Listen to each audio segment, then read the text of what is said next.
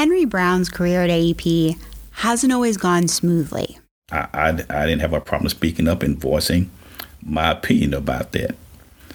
And sometimes that wasn't very well received. Well, often it wasn't very well received. When he started here in 1975, things were different. I began to learn very quickly that, at that time anyway, that minorities didn't go very high at SWPCO. In this episode, how the times have changed and what still needs to change at AEP.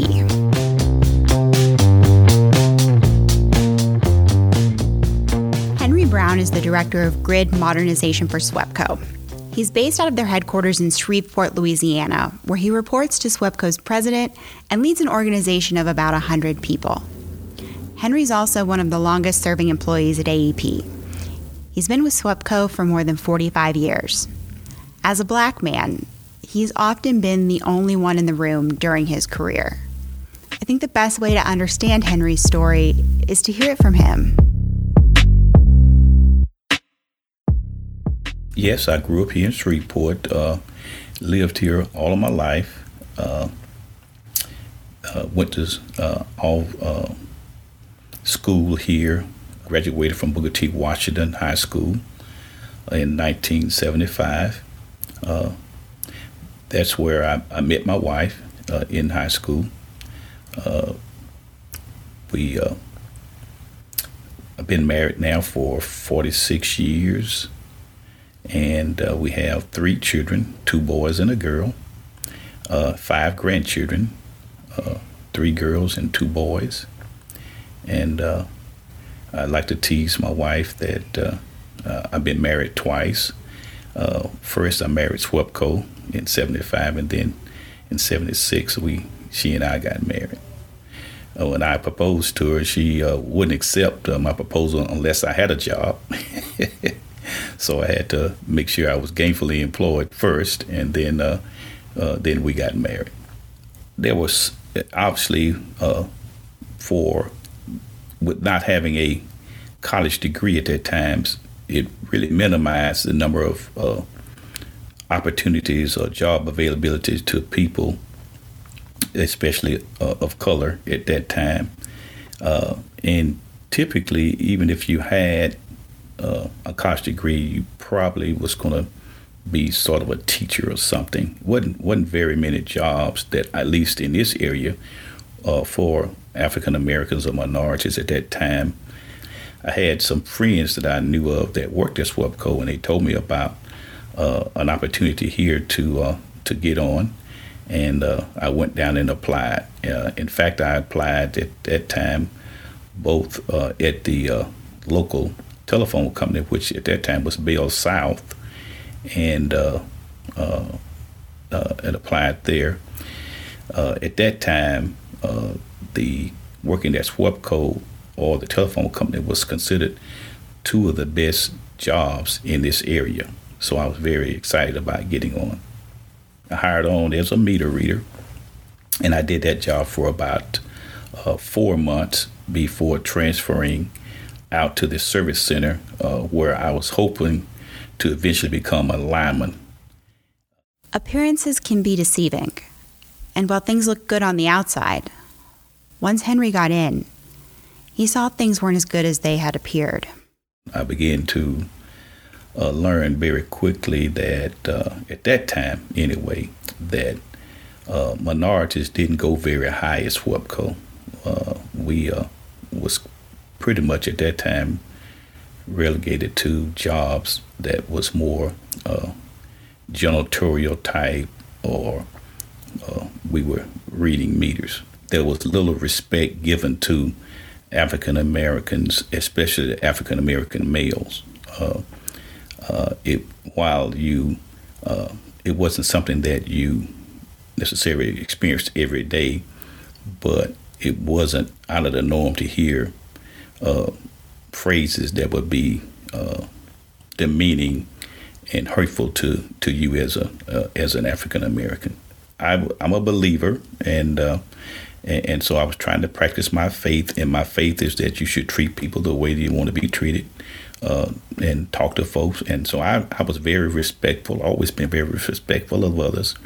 And but I was brought up to be proud of who I am, and didn't think I needed to take back seat, if you will, to anyone. And so when somebody would talk to me less than or say derogatory things to me, then I would speak up.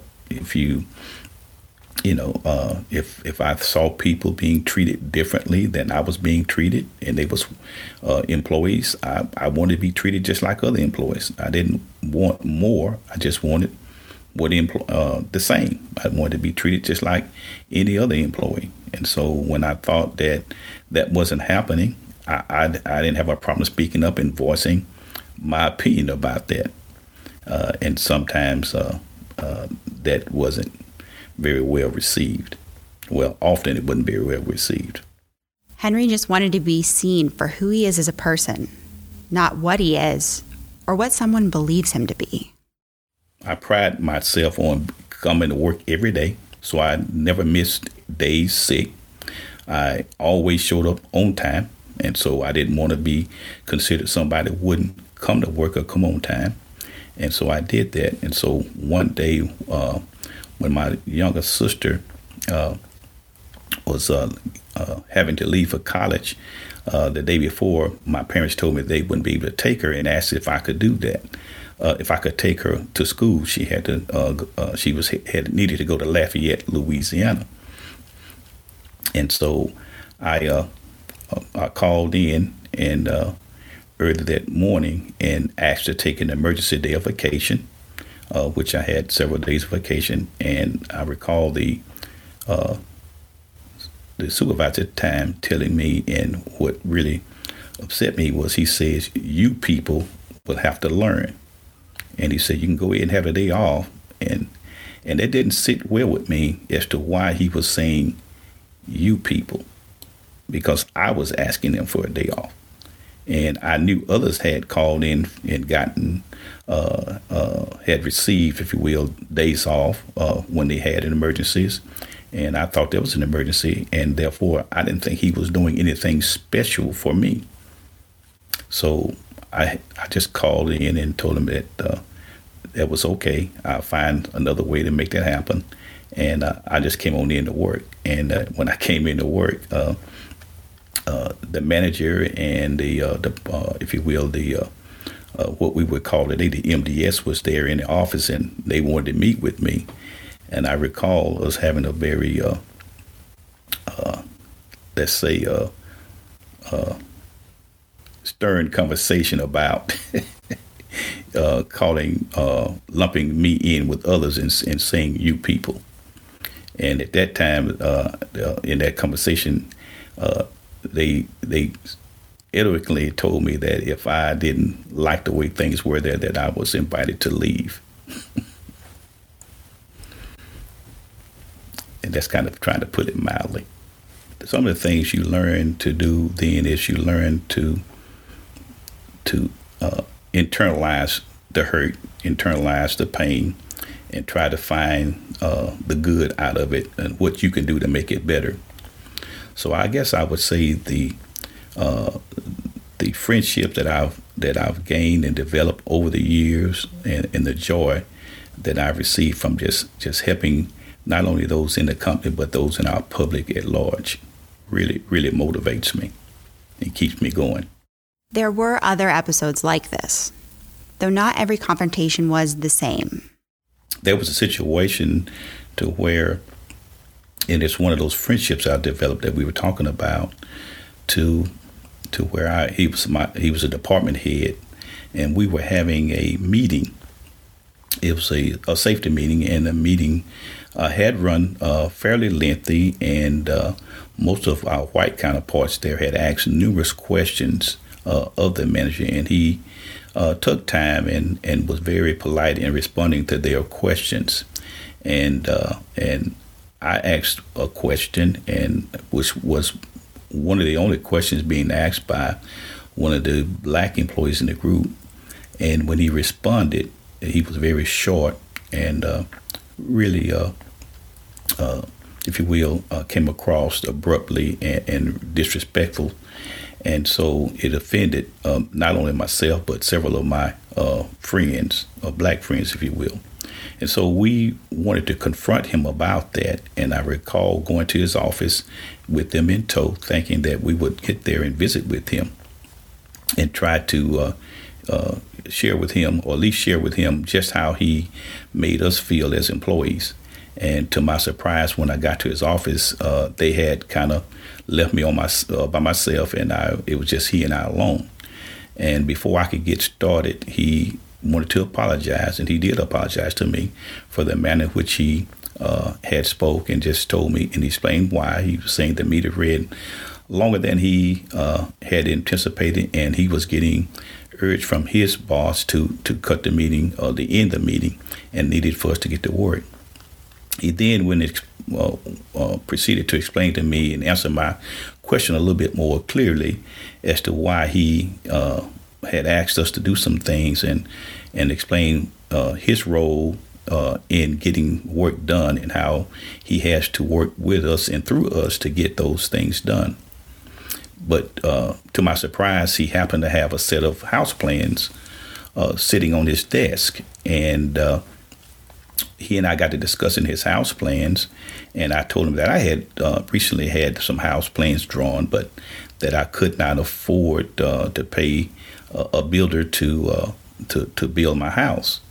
And at that time I had purchased a property, but I just needed to get me a reasonable builder. And he told me that he was going to contract his house out himself, and that he was sure that I could do the same. And then he, from that, he offered to show me and to share with me his experience as he went through building his home, so that I could do the same. And so, sure enough, whenever he completed his home, and I assisted him with some of the rough what they call rough end, the wiring of the initial wiring of his house, he did the same for me. And from that, we built a very strong and lasting relationship. And in fact, I was able to build my first house where I contracted out myself due to the assistance that he provided. And he became a lifelong friend after that. And I attribute that to his willingness just to open up and talk to me. And he began to speak to me just as another human being. He didn't see me or talk to me as if I was necessarily a black man or an employee, but just as a man. He just saw a man trying to do some things or do something similar to what he was doing, and thought that he could help. And as a result of that, he did. In fact, that really was a turning point for me at SWEPCO. If I can just go into that a little bit. Prior to that, I had a very difficult relationship with management here at SWEPCO, at least the local management anyway, because I would speak up whenever I felt that I was being done wrong. And oftentimes that speaking up made me to be considered a radical or someone who was a troublemaker. But I was only speaking up for myself, and sometimes for others, but mainly for myself, when I felt I was being done wrong. And so I had a very dim look at my career here at SWEPCO. I didn't think it would be long lived. When he and I struck that relationship, I began to understand that some managers were just better than others, and there were some people who knew how to treat people as humans, and just was they were, if you will, they were good people, and he was one of those. And so he, in his help, I will say, along with some others, did change my view of SWEPCO. Time has changed Henry's perception of the company. And along those lines, the company has worked to change since Henry joined in 1975. What's refreshing, and even more today, is that while the company has always maintained that their employees are their most valuable asset, I began to see them putting something behind those words and start to, at the very minimum, starting to require management to speak to employees with some dignity and respect. Start to ask folks to do things and share with them why we do certain things the way we do it.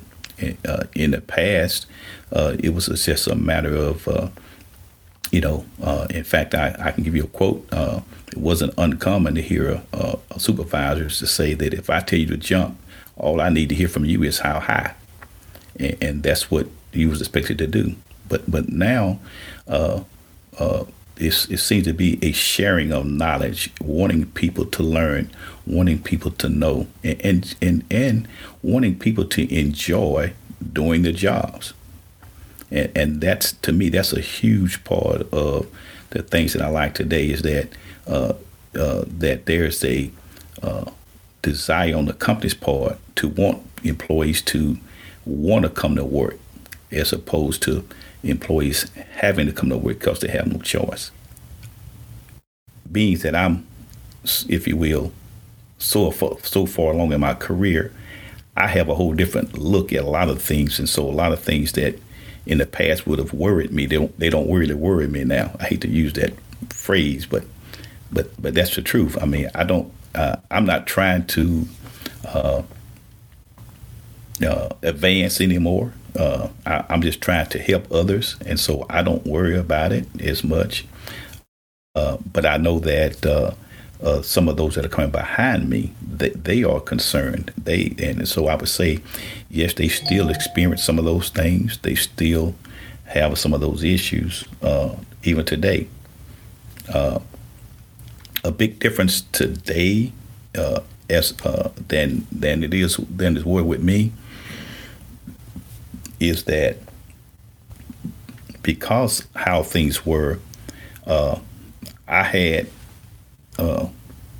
had patience, and my expectation wasn't as great as it is for folks coming behind me today. They hear the words and the ideas of the corporation, and they expect and look to see things happening. And so the challenge I have working and trying to mentor many of them is say, hey, we didn't get where we are overnight, and so we won't think the changes won't happen overnight. So let's just try to be patient. Let's try to work through it, and let's do what we can, and then we'll eventually get there. I think we're moving and headed in the right direction, but I know for a lot of young folks, we're not moving there quite fast enough. As a society and as a company, we're confronting the realities of racial bias. We're learning that while we've made progress, there's still a ways to go. So the thing that I think needs to change is that we need to start to giving African Americans and minorities more exposure. The one thing that helped me in my career the most, and when I started doing well, is when I started to being able to be involved, and they started putting me on projects. They started to having me meet and work with other individuals, and when folks started seeing that I could deliver and start to getting to know me, things got better for me. I think that at least what I see is I often see the same people being on the committees, and same people being asked to do various tasks, and so they, to me, at least, you don't get to see the breadth of what the talent that the company has, and subsequently is that there's a lot of things that other folks who have exposure and have been working on various projects bring to the table, where if you do get in a meeting, you are at a disadvantage because you don't have all the contacts. You don't know all the people, and you don't know how it all works. You just know your part. When I had to travel to a meeting, and as I said earlier, I was at a meeting that there was nobody that looked like me, and I did my normal routine. I kind of kept to myself. I had my phone. I was looking at my phone and doing things to keep myself busy, while other folk was meeting and conversing and interacting with one another. And to my surprise, a senior executive came over to me and welcomed me to the meeting. And I thought they was just being polite and they was just going to move on. But that executive stayed there with me for a few minutes, and we got into a conversation. And after we got into a conversation and we was having a good discussion, others began to gravitate over towards us, and they decided to join in the conversation. And after they joined in, I began to get to know some other folks, get to meet some other folks. And so when the meeting started, I was a little bit more at ease of giving my input.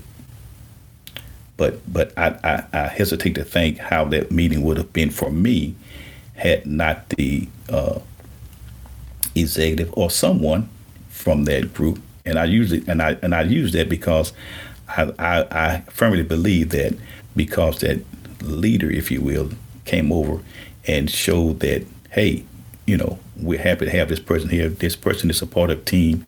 This person is being included. I think that, if you will, gave the emphasis for others to do the same. Everyone can drive diversity and inclusion at AEP. It starts with simple actions. Important. I don't think it has to be the leader. It could be anyone. I think if there's anyone who makes others feel comfortable and makes others feel that they are welcome, I think you can pull the best out of anyone. And that's all anybody wants to do. And I think the more we do that, and so I think while it's incumbent upon whoever is the leader, I think, to take the lead role in making sure that's the case. But we all can do that and trying to make sure everybody has a part. Because one thing I do know, if you have a meeting and you bring people in, everybody has something to say. It's just a matter of whether or not we are interested enough, or we'll take enough time to find out what everybody else has to say. As a black man, African American, if you want to refer to it as that, we have the same desires as everyone else. We just want an opportunity to grow and develop within the company here at AEP.